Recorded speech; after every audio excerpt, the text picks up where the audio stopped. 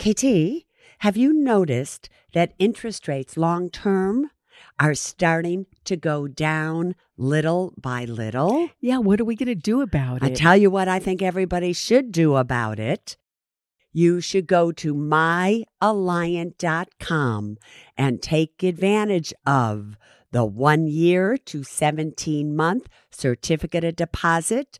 They're currently paying 5.15% or 5.20% for amounts of $75,000 or more. Tell them one more time, KT, where they should go. Go to myalliant.com today. Now you know.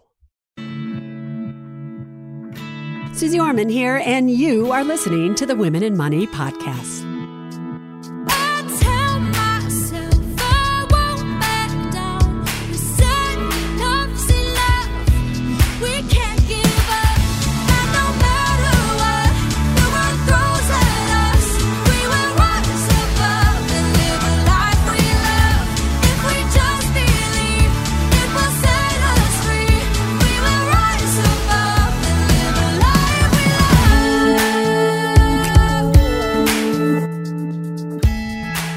July 12th, 2020, Susie O here, and welcome to the Women in Money podcast, as well as the Men Smart Enough to Listen. 3 days, just 3 days. You have until July 15th to do what? To pay the taxes, file your taxes for the year 2019. Because of what happened with COVID, they allowed you to postpone from April 15th to July 15th. And here we are, but it's not just about taxes. Remember, you also have until July 15th to open up a Roth IRA or a traditional IRA for the year 2019. And if you can do that and fund it, you absolutely should. Obviously, you all know by now, I am a Roth freak. I want you to do Roth IRAs. I want you to do Roth 401ks. I want you to forget about all the tax write-offs that you can possibly get with your traditional retirement accounts. One day, years from now, you will thank me if you listen to me. So today's podcast theme is kind of interesting. The Biggest Little Farm. What is that about? And what does that have to do with money? Well, just sit back and listen. A few weeks ago, I was watching with KT on Netflix this documentary that was created in 2018 called The Biggest Little Farm. And Alexis, my niece, told me, Susie, you have got to watch this movie. And I'm like thinking of the title going, I really want to watch a movie by the name of The Biggest Little Farm? Really? And she said, just trust me on this. You've got to watch it. So, okay, we took her up on it. And we started to watch it. And it's really a story about a family who gives up everything, moves to a farm, and what happens to them over all the time that they have owned this farm. So what was fascinating to me about this film, this documentary, was that, oh my God, these people suffered and suffered and suffered. But what they learned, as well as what I learned, was that there was a reason for everything that went wrong. So when all the bugs came to eat up all of their plants, in the long run, there was a benefit to that. I'm not going to give away the entire plot here because I really do think you all should watch it. But when the waters would come and flood out something, when fires came, every single thing had a purpose, and every single thing that went wrong in the long run turned out to be a real blessing for this farm because nature had a way of taking care of itself. And nature literally, with the help of them, obviously, but by letting nature be nature, this land that they purchased was transformed from rocks and dirt, and no way would it grow anything, to this incredible farm that produces food and everything that they need to sustain themselves. And it started me looking at everything seriously in an entirely different way. So for instance, like this morning, just stick with me here, all right, everybody? So this morning, I was sitting on the loggia and I was watching all these seagulls as they kept attacking these trees that we have on our property, these like big bushes and trees. And I was getting mad at them. It's like, leave those trees alone. What's wrong with all of you? And then I started to watch really closely. And as they were diving into these trees, they were coming out with these bugs that they were eating. And these bugs were actually also destroying the trees. So by letting the birds do what they needed to do, then my trees will survive. The bugs obviously get their own life inside the little seagull's belly, but it was almost as if, oh yeah, it's all perfect. Stay out of the way of perfection, Susie Orman. So what does all this have to do with you? Truthfully, all of us are living on a big financial farm right now.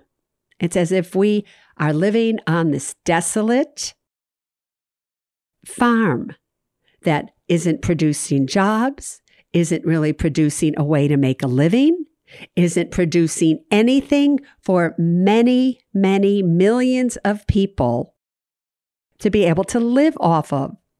So it's almost like we're on the biggest little financial farm that's ever happened really in the history of the United States. And on some level, that's absolutely true. It's very different, believe it or not, than the Depression, even though it feels like it's the same, but it's not. Because now we are in a situation where things have absolutely changed, and they have changed forever. Also yesterday, I was sitting on the loggia, spent a lot of time on that loggia, and Columbia, who works for us, sat down with me and he said, Susie, when do you think things are going to turn back to normal? Do you think that's ever going to happen? And then I went through this entire litany of how one thing leads to another. And essentially the answer to him was, nope, not the normal that you used to know, Columbia, but the new normal. And this new normal will produce a financial crop that everybody gets to benefit from sooner than later. And what I mean by that is this. If you really look at the economy of the United States of America, it was for the few, it was not for the many.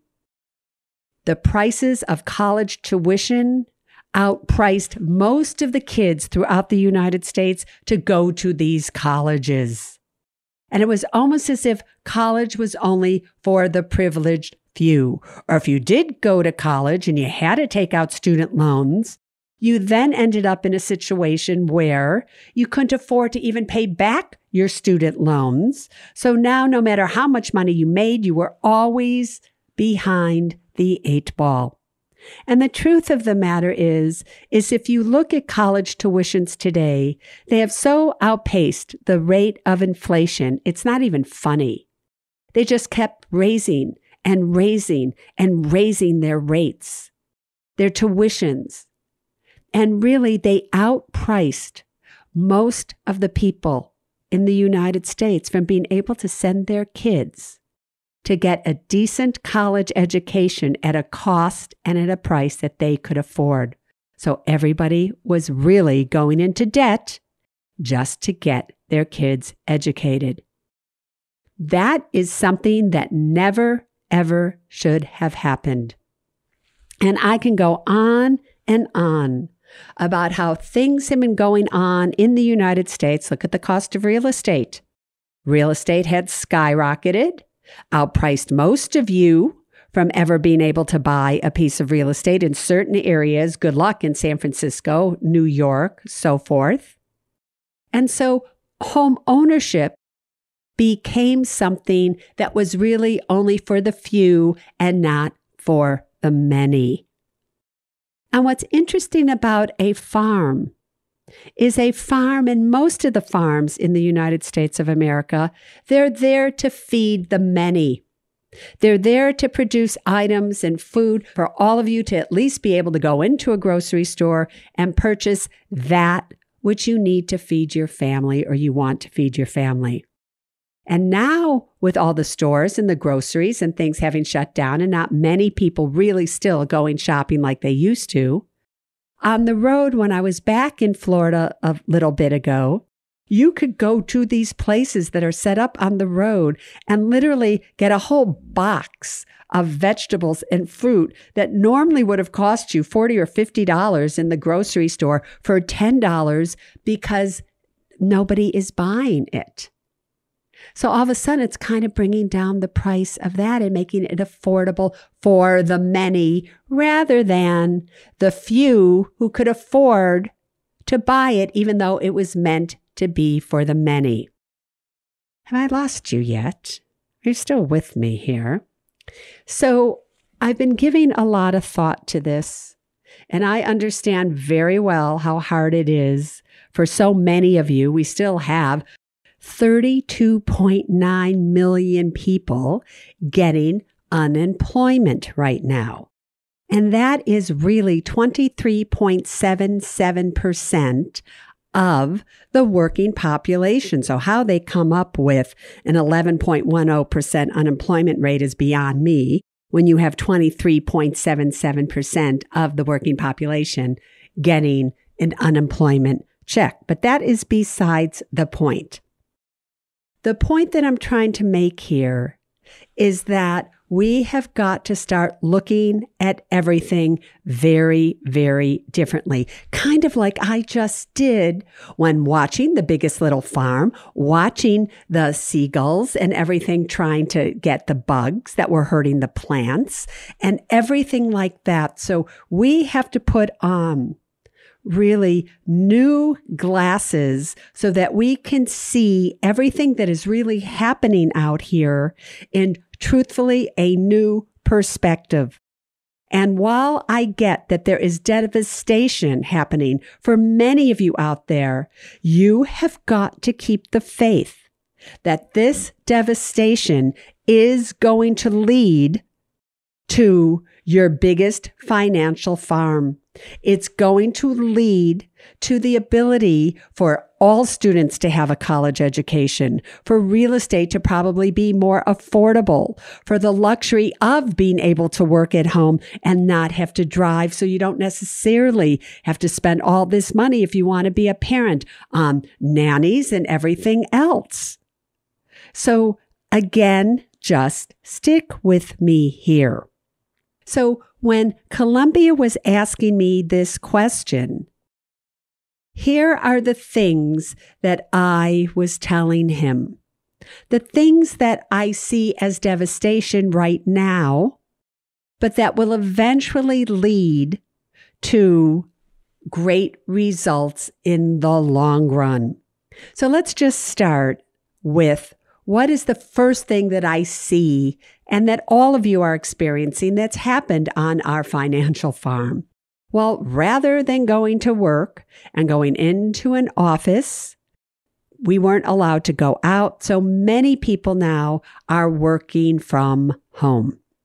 And because many people are working from home right now, and they're always going to be working from home, because I doubt highly a lot of those jobs are going to go back to the office, it affects two other areas big time. First area is clothing. This is why, because you have so many at-home workers now, this is why you have companies like Brooks Brothers, J. Crew, so many that are filing or about to file for bankruptcy. Because now that you don't have to go into the office to work for many of you, you're finding yourself in a situation where, oh, I don't really need to get dressed anymore, do I? I can wear my sweatpants or my Lululemons or whatever it is that you wear. And I can wear it every single day. I don't have to change. I don't have to do anything because everything now is far more casual. Even if you're on Zoom meetings or like me, if I'm doing a TV interview, do you know, I'm like wearing the same jacket that I got that's like $30 and I've been wearing it, that white one that I always wear if you see me on. I like how it looks. I like how it feels. I don't care. So I've been wearing that every single interview. I have like 3 jackets like that I rotate around, but that's it. Not like I had to have a different, leather jacket every time I did the Susie Orman show and spend a fortune on that. It's, no, I don't care. Or I'll wear a shirt that has a hoodie on it, and I like that. And KT says, you're doing an interview for CNN and that? I go, got a problem with that. So I'm not spending any more money shopping to do what? Be on television. And the people at home aren't spending any money to go into work. And that affects the clothing industry. So you will see places such as Macy's and JC, all of these that will have to start to downsize or at least change the kind of clothes that they're going to do because Brooks Brothers, people just aren't buying suits. The Men's Warehouse, they aren't selling suits anymore. So that has changed that. At the same time, commercial real estate is going to change because many of these buildings, and I've said this before, that housed all of these offices and people who had to work in them, they're going to eventually absolutely go away. But let's stay on companies for a second here, because this is going to have a huge effect really on all of you. I know you're all waiting for your jobs to come back or for the economy to open up. And I'm just going to tell you, I don't think it's going to open up the way that you think it's going to open up. That it's possible that a lot of the jobs that you did have just are never going to come back. And why is that? It's because the companies now are starting to realize that with things like COVID comes the fact that, I can't have human beings doing certain jobs because they can contaminate each other. My workforce can be contaminated. My building can be contaminated. My clients and the people we service can be contaminated. So, maybe human beings aren't the way to go anymore. Maybe what we need to put out there are robotics. And don't think that it is impossible that sooner than later, when you go to check in or when you go to McDonald's or a Taco Bell or wherever it is, that you put in your order and there's a robot taking your money. Or you can't use cash anymore. You just swipe your little card that you have. Money's done. You go to the next window and there is a robot or something automated, however they do it. It comes out to you. You never see a human being. Behind the scenes, you have robots making the hamburgers and the chicken and everything. And now you have a workforce. There's a workforce that used to be all human beings, that there was a cost to, health insurance, everything, is now just replaced by robots that don't have health insurance. They don't have sick leave. They don't have contamination that way. Everything is clean because they don't go home at night to a family that could contaminate them. So don't think that can't happen. A while ago, I did a podcast saying, don't be surprised if because of artificial intelligence, and this was a long time ago, maybe 2 years ago, that, by the year 2030, that we will have unemployment at 25% because of artificial intelligence. So do you see where I'm going here? Because now this whole COVID has given many of these companies a reason to seriously invest in automation, robotics, and artificial intelligence to take the what ifs out of something like this happening again. So we have to plan for that. And when we do that, maybe the cost of goods will start to come down, and maybe that will make more things available. Who knows what will happen there? But that's something you all need to think about as a possibility. So if you're in a service industry, just think about, what are you going to do if someday something like that happens? Obviously, you have the school system. And now particularly because the administration has said, because international students can't stay here in the United States unless they're taking a person course or a one-person course. If that happens, do you have any idea how that's going to affect the finances of many of these major schools? And already the school systems are in big trouble because whether you know it or not, many of the universities are huge investors where they take money and they invest it in the market and they invest it in bonds and they do all these things with it. And who knows what their return has been?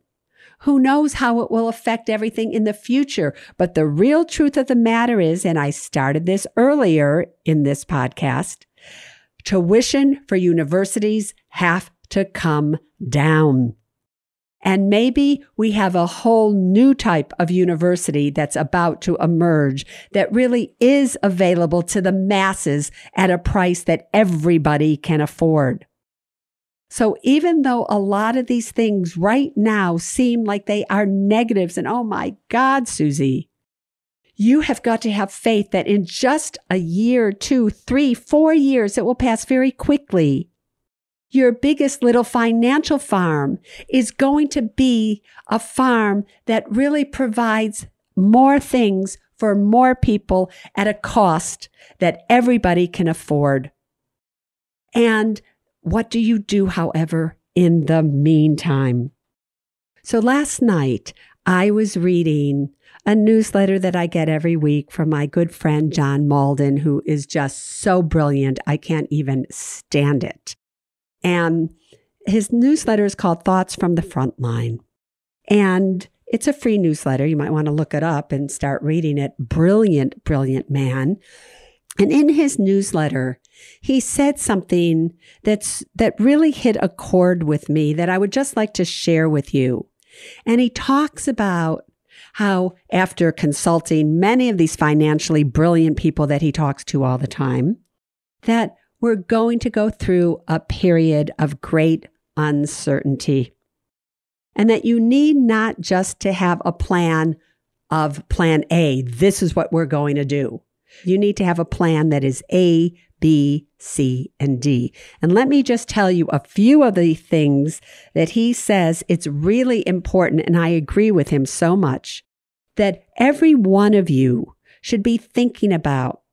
So I want to plant these seeds so that you can see which one of these seeds do you want to plant in your financial farm. What is it that you need to do right here and right now to make sure that in a year, 2 or 3 from now, you really are okay? And again, I get it. Susie, I'm just trying to get through till next week. It doesn't hurt you to go through this exercise because there are many of you that listen to this podcast that still have a job, that are still funding your retirement accounts, that want to buy a home. You want to do this, you want to do that. Okay? So just listen to me for a second here, right? And here are the things that even John, who is a seriously sophisticated and successful person, these are the questions that John is asking himself. He's asking himself, what do I do if my income drops more than I expected to do? He needs to have a plan if that happens for him.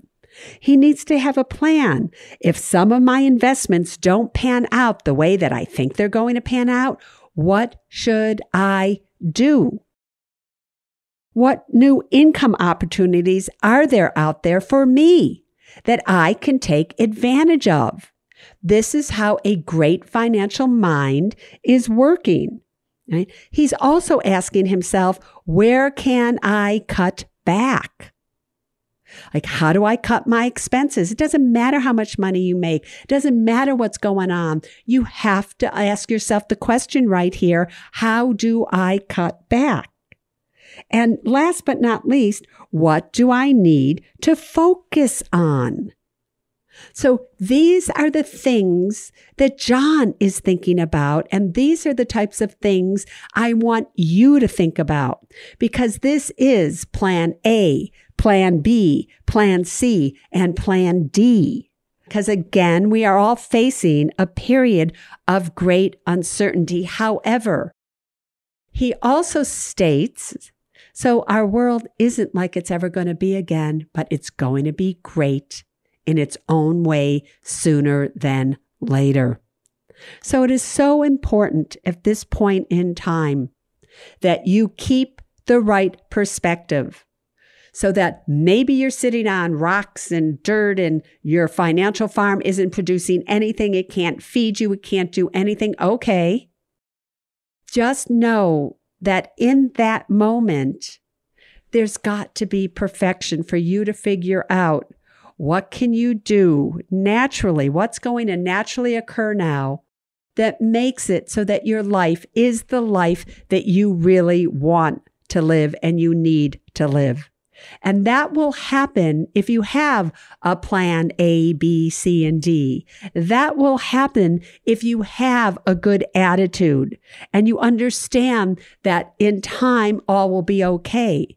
That will happen, however, if you don't sit around and wait for an old job that an employer said will probably come back, and it may never come back. So you have really got to start to really make plans and plant seeds that can create a future that you want to live. At least you can start that. I mean, just because you may not have money now or whatever it may be, okay, that doesn't stop you from making a plan. So I called this episode The Biggest Little Farm because you have to have hope. And really, as I was watching this movie, I don't know how they had hope with one catastrophe after another, but they just kept doing what they were supposed to be doing. And it really is an amazing thing what happened to them.